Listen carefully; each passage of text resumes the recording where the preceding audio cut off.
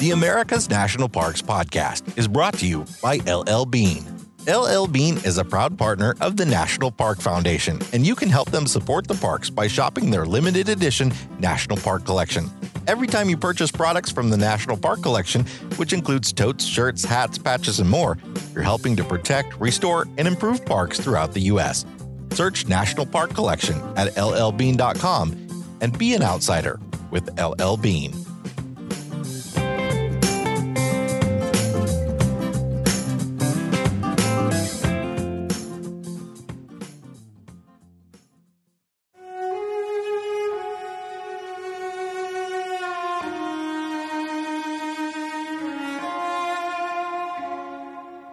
The peace pipe, as it's often called by those who only know it as a symbol of the hundreds of peace treaties signed between the federal government and Native American tribes, is a valued tradition that dates back thousands of years.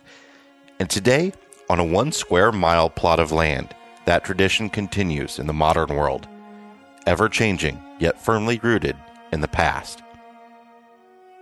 I'm Jason Epperson, and today on America's National Parks, Minnesota's Pipestone National Monument.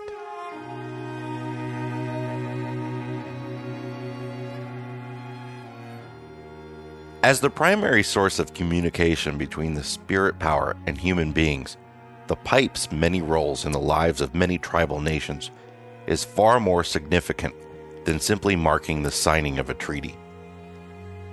Sitting Bull had become responsible for an extended family that had grown rather large, and as a result, his mother requested that he restrain himself in battle and not be as aggressive so as to prevent major injury or death. He did as she asked, but his hard-earned reputation as a fierce warrior suffered when the other men noticed his hesitation on the battlefield. Then, in 1872, the Lakota warriors attempted to block construction of a railroad near the Yellowstone River. The U.S. Army was there to provide protection for the railroad, and a battle ensued.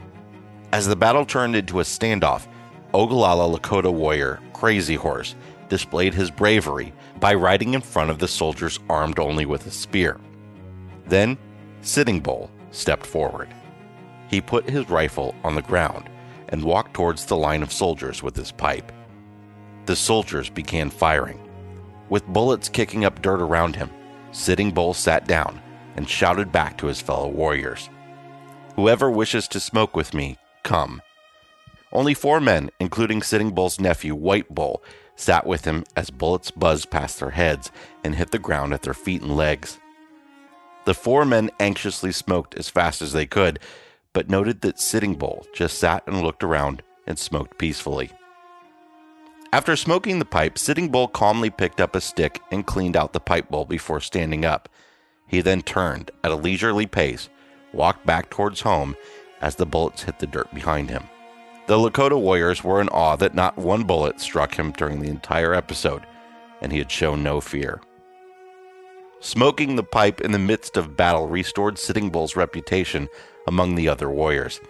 The appearance of smoking the pipe was a peaceful one, but in the context of battle, it required courage, confidence, and defiance. The oversimplification of the sacred pipe as simply a peace pipe misses the many roles and contexts in which it has supported the lives of countless Native Americans for centuries. Stone pipes have been used in North America for thousands of years, and much of the stone carved for them comes from the active quarries of Pipestone National Monument, which have been in use for at least 3,000 years. Carvers prize this durable yet relatively soft stone, which ranges in color from mottled pink to brick red. The monument isn't the only source of pipestone on the continent, but the location became the preferred source of pipestone among the Plains people due to the quality and the quantity of the stone. The site was and is still used by many tribes, and tradition states that when people come here, even enemies, they lay down their weapons before quarrying side by side. With a history of pipestone, here's Abigail Trabue. Ceremonial smoking marked the activities of the Plains people, making peace, rallying forces for warfare, trading goods, rituals, and many other ceremonies.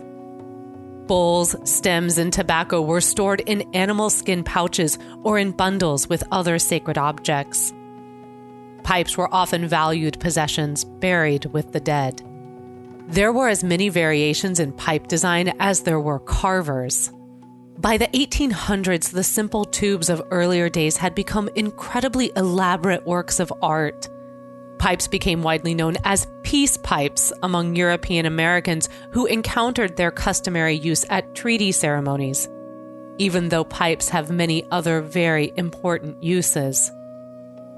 In the mid-19th century, as the indigenous people of Minnesota were forced onto reservations, some tribal nations ceded land that included the Pipestone Quarry without the consent of the Yankton Dakota who controlled it, and refused to move to a reservation unless they were guaranteed free and unrestricted access to the Pipestone quarries. The federal government agreed, and an 1858 treaty established a 1 square mile reservation around the quarries. Within 20 years, newly arrived settlers began digging new quarry pits and stealing the sacred stone. A homestead patent was filed within the quarry reserve area, and the mayor of Pipestone violated the law for many years by building his house within the reservation and occupying it until the U.S. Army forced him to move out of the reservation. In the 1880s, the Burlington, Cedar Rapids, and Northern Railroad paid the tribe for right-of-way through part of the quarry reserve just above the quartzite cliffs. In 1892, a bill passed Congress to establish the Pipestone Indian Boarding School on the northeastern corner of the reservation, despite protests from the tribe. And in 1899, they sued to be compensated for damages to their quarry.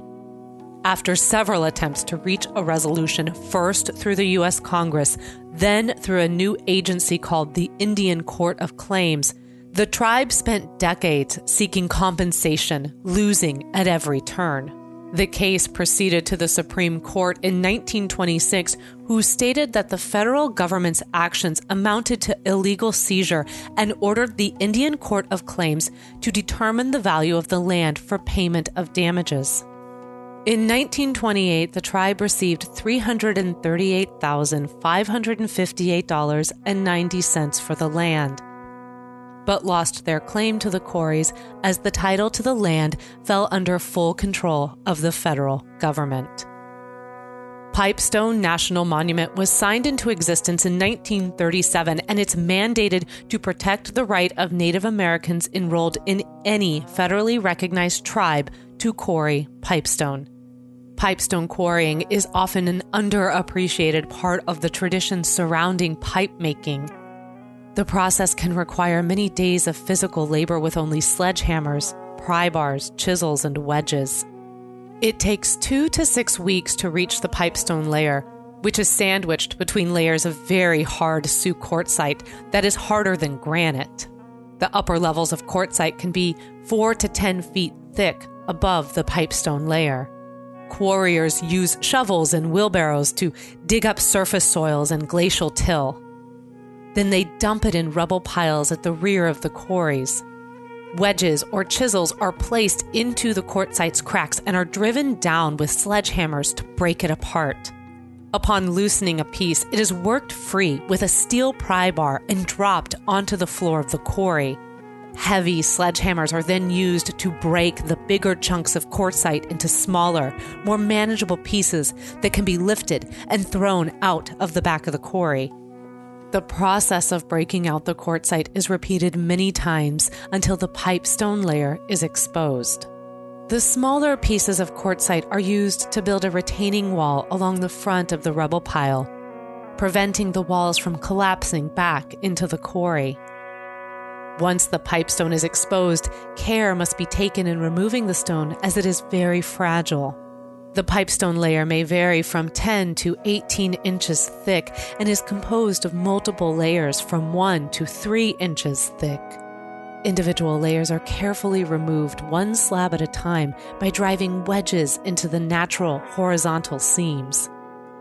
The quarry pits are located in the bottom of a bowl-shaped drainage. In the spring and early summer months, groundwater from rain and snowmelt collects in this low-lying area, filling the quarries with water. Most quarriers prefer to work during the summer to late fall months to avoid the groundwater problems.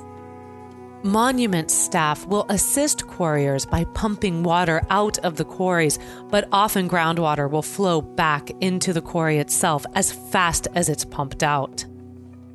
The cultures of the Great Plains have undergone radical changes since the era of the free-ranging buffalo herds.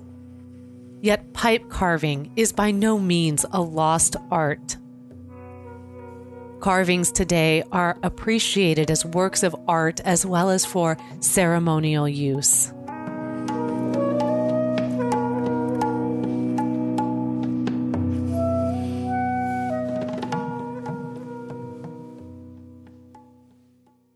In recent years, the number of quarrying permits issued by the park has ranged from anywhere between 30 and 40. Most of today's quarriers are from the Dakotas, Minnesota, Wisconsin, Nebraska, and other parts of the central U.S., but individuals do sometimes come from much further away. The best way for you to learn about quarrying is to observe someone working the stone. A few quarriers work off and on throughout the year, though most quarrying is done in the fall. If you're observing someone in a quarry, please be respectful and always ask permission before taking a photograph. But between April and October, quarriers demonstrate the craft of pipe making and carving effigies in the Cultural Center of the park's Visitor Center.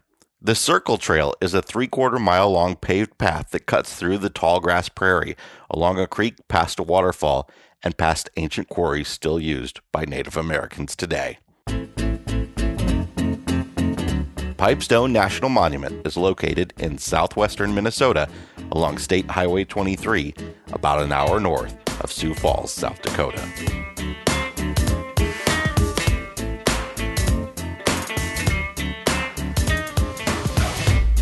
This episode of America's National Parks was narrated by Abigail Trabue and hosted by me, Jason Epperson. If you enjoyed the show, we'd love a 5-star review wherever you listen to podcasts. Don't forget to subscribe and follow us on Facebook, Twitter, and Instagram. Just search National Park Podcast.